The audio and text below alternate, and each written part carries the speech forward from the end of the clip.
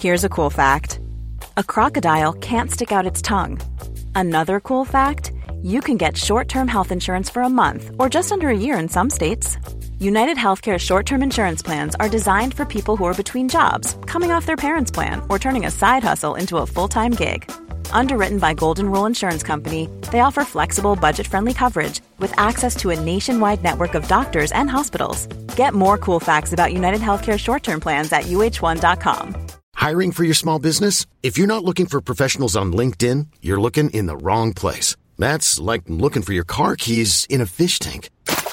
LinkedIn helps you hire professionals you can't find anywhere else, even those who aren't actively searching for a new job but might be open to the perfect role. In a given month, over 70% of LinkedIn users don't even visit other leading job sites. So start looking in the right place. With LinkedIn, you can hire professionals like a professional. Post your free job on linkedin.com/achieve today.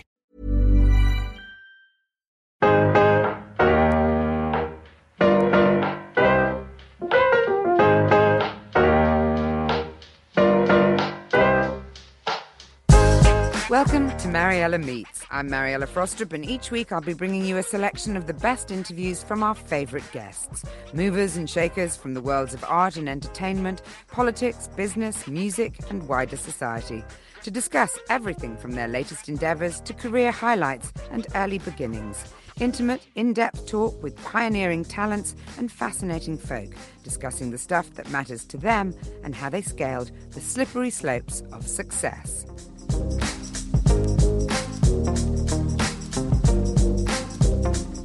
Marian Keyes is one of the world's best-loved authors. She sold over 35 million books worldwide, with readers connecting to her vivid characters and unique ability to tackle some of the most difficult human experiences with a lightness of touch and a sense of fun. Not afraid to wear her heart on her sleeve, Marian has openly shared her own struggles with addiction and depression, channeling her experiences into her novels like The Mystery of Mercy Close, Anybody Out There, and of course, Rachel's Holiday.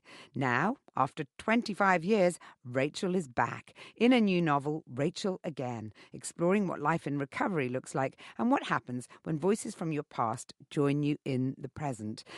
Welcome, Marian Keyes. Now, I would not have had you down as a sequels person. I know that you've actually had a real reticence about bringing, characters back and stories back, but you've obviously broken your own code here.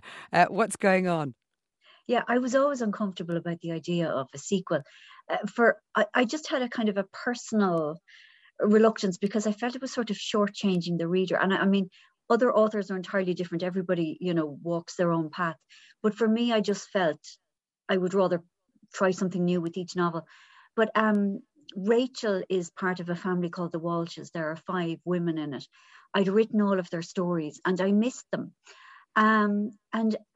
An idea came to me for a plot that I thought would work for Rachel.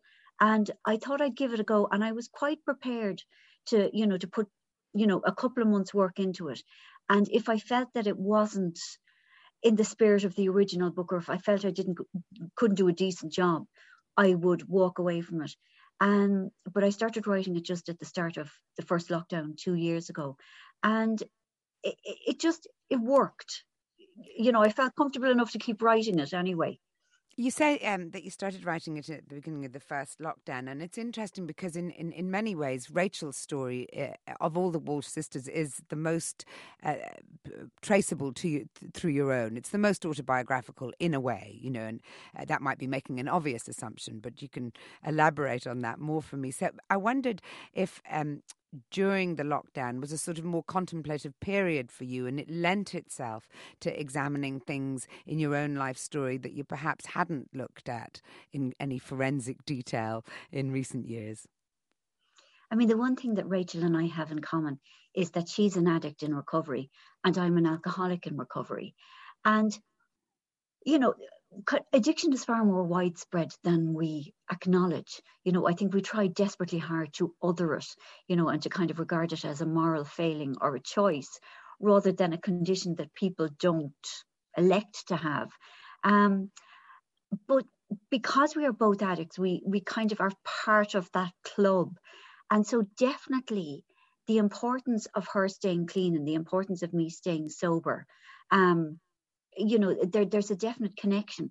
And as lockdown began, some of my supports to my sobriety seemed to be taken away, because I couldn't see. None of us could see people in the same way. I don't know about it being a contemplative time. I actually found my imagination completely stopped working, especially at the beginning of lockdown. And a lot of people said that their dreams had become a lot more vivid. And that was because when people are very, very frightened, our rational self steps to the fore, and our dreaming head, or our imaginative head, has to be parked for a while. And I, like an awful lot of people, found it very difficult to write, and people were saying that they found it very difficult to read fiction at the time. I think looking back, the past 2 years have affected us in ways far deeper than we're sort of willing to acknowledge. I think we don't like the fact that we're not in control. I don't know, that wasn't kind of what you asked me, but yes, Rachel and I have a lot in common. The fact that we're both addicts is important. I think it's really interesting what you said about lockdown, though, because I think that's very true. I think that I notice it all the time, that people are behaving differently in ways that I don't remember them behaving before, and I think that idea of how an experience like that changes you is something that perhaps we haven't been encouraged enough to investigate in a way. How do you think it impacted on you? Okay. In many ways. I've had several moods over the past 2 years, including about this time last year, absolute fury. We were waiting Love for a the bit vaccine. of rage, though. Oh my God. Because I think a lot of, for maybe the first while, I kind of numbed out. It was the only way to kind of cope with the fact that we were walking side by side with death. The death was, in the beginning, we thought it was coming into our homes via our grocery shopping. That is a very, very terrifying thing. Yeah, but this time last year, we were waiting for the vaccines in Ireland, and my mother is not young. She'll kill me for saying that, but never mind. And all her friends were getting their vaccines, and the whole thing was it felt so chaotic. And, the absolute kind of incoherent, powerless rage was very, very difficult to cope with. And obviously I was focusing it all on, my mother and her vulnerability, but it was about the fact that, like, at the time, a year of our lives had been stolen, and we didn't know what we were facing into. So me personally, I discovered that I'm not the introvert I thought I was, because I do find other people hard. I can do kind of social stuff for about an hour and a half, and then I just hit a wall, and I really want to leave and be on my own. But I was craving people, and my happiest thing in the before times was getting a text on Saturday afternoon saying tonight's off, and I was the opposite. I wanted liveliness, I wanted rowdiness, I wanted loads of people around me, like everybody talking at once. And it was kind of nice to discover that about me. I discovered that that thing that I've kind of always known, but I resist, that we have no control over our lives. We get what we get. Like, our best efforts will only protect us up to a point. And then things happen. And the things I've always worried about are not the things that have hobbled me. And I think there's a sort of a comfort in that. Like, most of the things I've agonized about haven't really come to pass. It's the things I haven't even anticipated that have kind of caused the most impact. So there's kind of a message I've been told, that there's no point. There's no point worrying. There's no point trying to kind of, pain proof my life. None of us should really bother, because what's going to happen is going to happen. I know that Rachel, like you, also hasn't had children, and I wondered if that was one of the things that you'd anticipated, and if, I know you made a decision not to have IVF, whether that was trying to pain-proof, because I actually have a friend who made that decision, and I think that's the reason she did it. Yeah, I always thought, I spent my 20s like trying my best not to get pregnant. And then suddenly, like, I was open for business and it didn't happen in my 30s. And I tried, myself and my husband, we tried various things. And when it came to IVF, and I really have to say that this was just my decision. And I know people who have had children via IVF, and I absolutely support anyone who does it. But for me, yeah, I was afraid of the failures, the potential failures. And I was afraid of other things as well. I was afraid of the strain that it might put on my marriage. And so was my husband. So, yeah, in a way, stepping away from it made me feel as if I was the one making the decision. It sort of put you back in charge. It did, even though, of course, who knew what would have happened? And like, as my life has gone on, I kind of, around my early 40s, I had to grieve it. And then around the time I started the menopause, even though, I was about 52 at one stage, and I remember thinking, oh my God, it's really not going to happen now, which, it was so unlikely, but yeah, it's something that I thought I'd put to rest. And then, but nothing, I have learned this, there is no such thing as closure on any emotion. If I have ever felt it, it stays on file in me, and it can be resuscitated under certain conditions. But well, that's so interesting you say that, because in the book, Rachel again, there's very much an emotion that Rachel has resuscitated. And it was just funny because I was reading the book this weekend, and I think I must be the only person in the world who hasn't watched Sex Life. And that whole... I haven't either. Oh, have you not? Well, God. I think we've both got to now, I think. I watched the first episode, and I thought it was just unbearable. I couldn't. Was it? I couldn't. Oh, okay. Maybe I won't bother then. But it does explore a similar, not the same scenario at all, but a similar scenario insofar as Rachel, because of a funeral, is forced to sort of reconnect with her ex-husband. And even though she's got a fabulous boyfriend, and things are all going very well on that level, there is this unfinished business, isn't there? And I thought it was quite interesting to explore that in a mature woman, because it's very rare that you ever read about a mature woman in a novel being driven by any kind of sexual impulse whatsoever. That's too horrific a thought for the world at large. I know, and it drives me mad. That the minute we thought we become 40, we're suddenly ready to be like embalmed, and that and that we are dead from the neck down.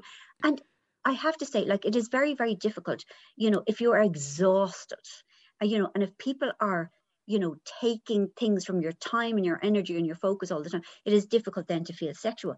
But time passes and things change. And I really think it is awful that women being sexual past, I don't know, their early 30s is regarded as something kind of, repulsive. Depraved, weird, depraved and revolting, and that men don't want to think about it. And that is not my experience. It is perfectly possible, it does happen, for women to want sex and to fancy people and to be very, very in tune with their body well past their 40s. And, I think it's really important for me to say that I don't want any woman to feel under pressure to feel this way. But we surprise ourselves. And we should be allowed to embrace that part of ourselves without feeling, in some way, as you say, depraved. And, just the fact we're all taking our cod liver oils, like, we're living for a lot longer. We are healthier for a lot longer. Menopausal women are electing to not stop living and start knitting. Not that there's something wrong with knitting, but that we remain vital if we want to. We have more choices than we used to have. And Rachel is 47, and she is not dead from the neck down, to put it mildly. To put it And mildly, there wouldn't have been a story had she been. no, there in wouldn't. fact.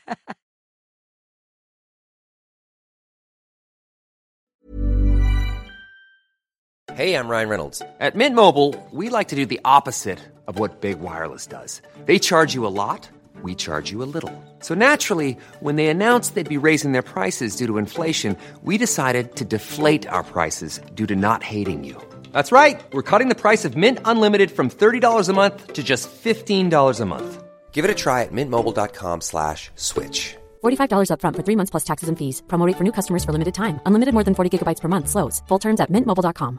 I'm Sandra, and I'm just the professional your small business was looking for. But you didn't hire me because you didn't use LinkedIn Jobs. LinkedIn has professionals you can't find anywhere else, including those who aren't actively looking for a new job, but might be open to the perfect role, like me.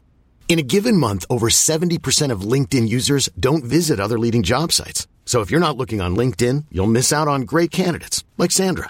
Start hiring professionals like a professional. Post your free job on linkedin.com/achieve today. Planning for your next trip? Elevate your travel style with Quince. Quince has all the jet-setting essentials you'll want for your next getaway, like European linen, premium luggage options, buttery soft Italian leather bags, and so much more. And it's all priced at 50 to 80% less than similar brands. Plus, Quince only works with factories that use safe and ethical manufacturing practices. Pack your bags with high-quality essentials you'll be wearing for vacations to come with Quince. Go to quince.com/trip for free shipping and 365-day returns.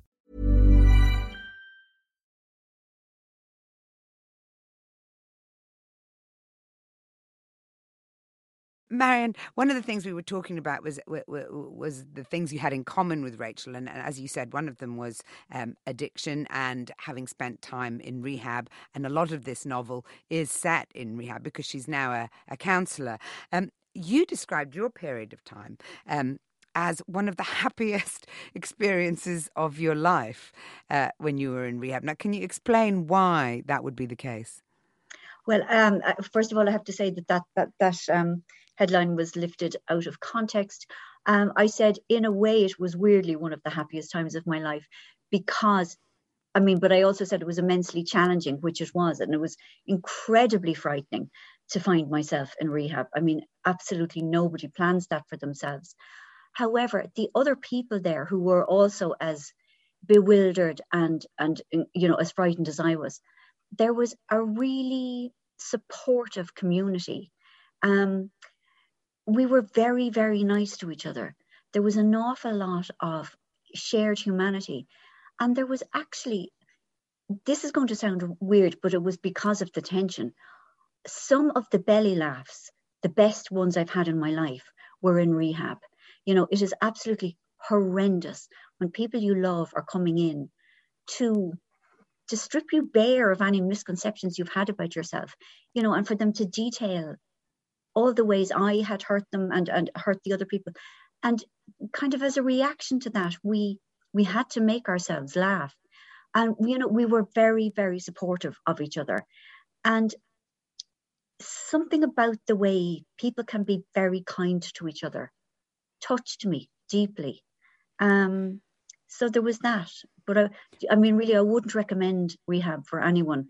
It is not. It shouldn't be on anyone's bucket list. It really shouldn't.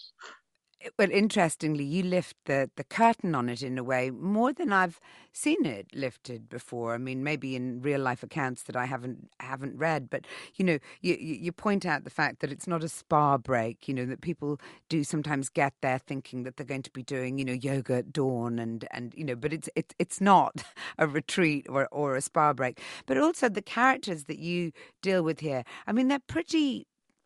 They're pretty forceful with each other as well, aren't they? When they sort of zoom in on what they see as hypocrisies or people not being honest with themselves.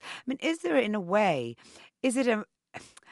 I'm not going down the road as you say of saying that it's a good thing or anyone would want to be there. But is there something about taking away the artifice of sort of day-to-day interaction and it becoming incredibly real that's liberating? There are many different kinds of rehab, and some of them do have spas and juice fasts and yoga. But the one I went to is, without getting too technical, it's called the Minnesota model. And it is based on, partly on the idea that addicts can see the facades of other addicts more than anybody. Like, I was telling lies and the other people knew the lies I was telling because they told them too. And so, as well as having very mindful counselors, and a very kind of supportive atmosphere in the treatment center, the addicts are encouraged as as a something helpful to call out the dishonesty, the delusion, the denial that they see in the other people in their group. And for me, it was immensely effective. Obviously, it doesn't work for everybody, but it was very helpful at shattering my denial. And as I say, there are many kinds of rehab, but this one worked for me. And because of that, I have a huge, tender fondness for the place I went to, and also for that model, because it gave me a new life. Were you worried at all about kind of exposing it in the novel? Not remotely. No. I've read so many memoirs, so many addiction memoirs, and so many of them talk about group. It seems to be a fairly, a global phenomenon. That method of dealing with it. No, I felt very, very comfortable, because I think in the 25 years, it's 28 years since I was in rehab, I think the world has become a lot more educated. Like, people know what goes on. They know how it works, in theory anyway. So I wasn't revealing any secrets, but I will just say nobody in my novel is based on any real people. And it was the same with Rachel's Holiday, and the same with, again, Rachel. No real people are in it. And do you think that addiction has become more prevalent, or people's understanding of the fact that they're addicted has become more common? Which do you think it is? I think people acknowledging it has become much more common. As I said at the start, it's far more widespread than people are prepared to acknowledge. I barely know a family that hasn't been touched by it in some way. And also, I think our definition of addiction has expanded. It used to be alcoholism and illegal drugs. And now, we're far more knowledgeable about people's, disordered relationship with food, or with legal drugs, with prescription medication, or with spending money, gambling, sex, shopping. Yeah, we have become more educated. I think we are still very resistant as a society to own it in ourselves or in people we love, because addiction is messy, and getting well involves work, and it's painful. People don't want to do it, and I don't blame them. Rachel has clearly, I think, still got one small addiction. You mentioned this sort of spending money or shopping addiction. But other than that, returning to her after 25 years, what did you want to explore? What did it give you the opportunity for? Lots of things. How a person lives in long-term recovery, how it is to be a woman in your late 40s and still feel, to still love beautiful things like beautiful clothes, and to still care about your face and your hair, to still realize, that your sisters are probably your greatest source of love, but also, your greatest source of irritation. It's about how, in one way, one becomes wiser, the longer we live. But in other ways, it is still possible to feel as distressed as we felt when we were 12 or 17 or 29. So it was kind of acknowledging the duality of that, what we gain and what remains the same.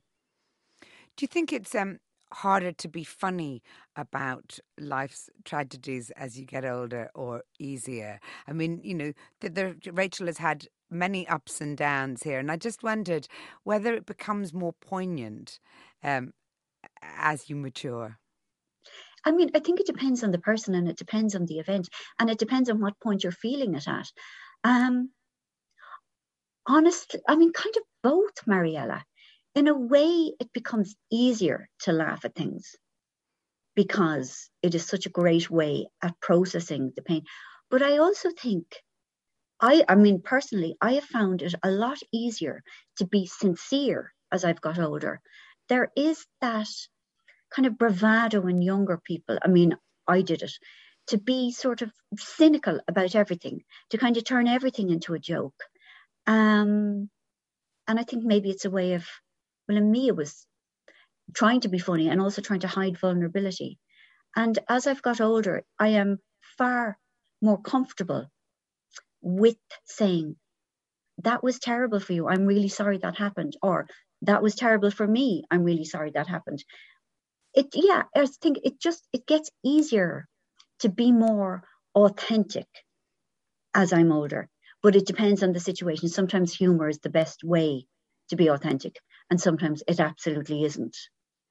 I noticed the other day, in fact, it was in the papers over the weekend, that they're thinking of launching a history prize specifically for women historians, because there's a sense that women historians don't get treated as seriously as male historians. And of course, this is an ongoing discussion that's been going on in kind of literature for decades and centuries. And you know, you've tackled some of the really, really important stuff in people's lives in your novels, and yet still would be regarded with that horrendously dismissive phrase of chick lit, which never ceases to amaze me, because frankly, since 80% of books are read by women, thank God that most books are considered chick lit, as it were. How do you feel about that now, as a mature writer who's not afraid to tackle the really tough stuff? I don't know, Mariella, I'm so wearied by answering this question.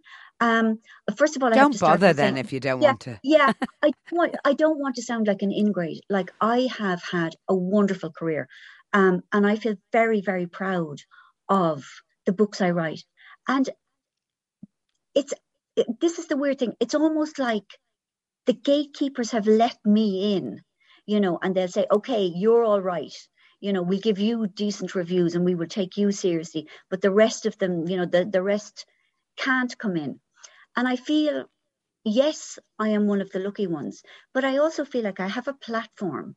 And on behalf of all women, I really resent that anything a woman does is automatically, like, there isn't even kind of, you know, intellectual thought behind it. It's just automatically what a woman does has less value than what you know, the equivalent that a man does. And you know, the patriarchy is wearying. Like, it is very, very, very tiring. The only thing that gives me kind of great hope is younger women. You know, women under 30, they're not having it. They're not, are they? They're really not about anything. You know, I mean, the thing that I utterly adore about younger women is how they feel about their own bodies. You know, they are refusing to feel shamed if they don't fit into that, you know, that perfect woman template. And they have energy, and they have, you know, they're fearless compared to the likes of me. So I'm kind of here waving my ragged little flag, but I feel that there are armies of fabulous, articulate women who know their worth. They're coming after me. So I kind of feel change happens very slowly. And like I say this a lot, power and money are lovely. Those who have them want to hold on to them. Why would they give it away? You know, why would anyone give away something that nice? You know, so it's always going to be a slow, painful change, trying to get men to give women a bit of what they have.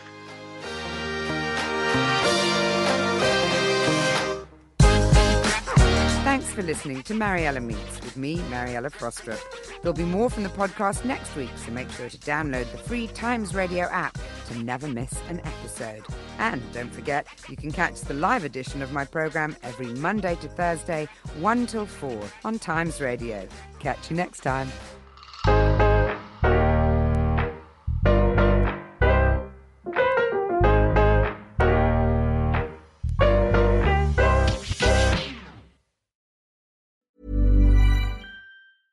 Imagine the softest sheets you've ever felt. Now imagine them getting even softer over time. That's what you'll feel with Boll & Branch's organic cotton sheets. In a recent customer survey, 96% replied that Boll & Branch sheets get softer with every wash. Start getting your best night's sleep in these sheets that get softer and softer for years to come. Try their sheets with a 30-night guarantee. Plus, get 15% off your first order at bollandbranch.com. Code BUTTERY. Exclusions apply. See site for details.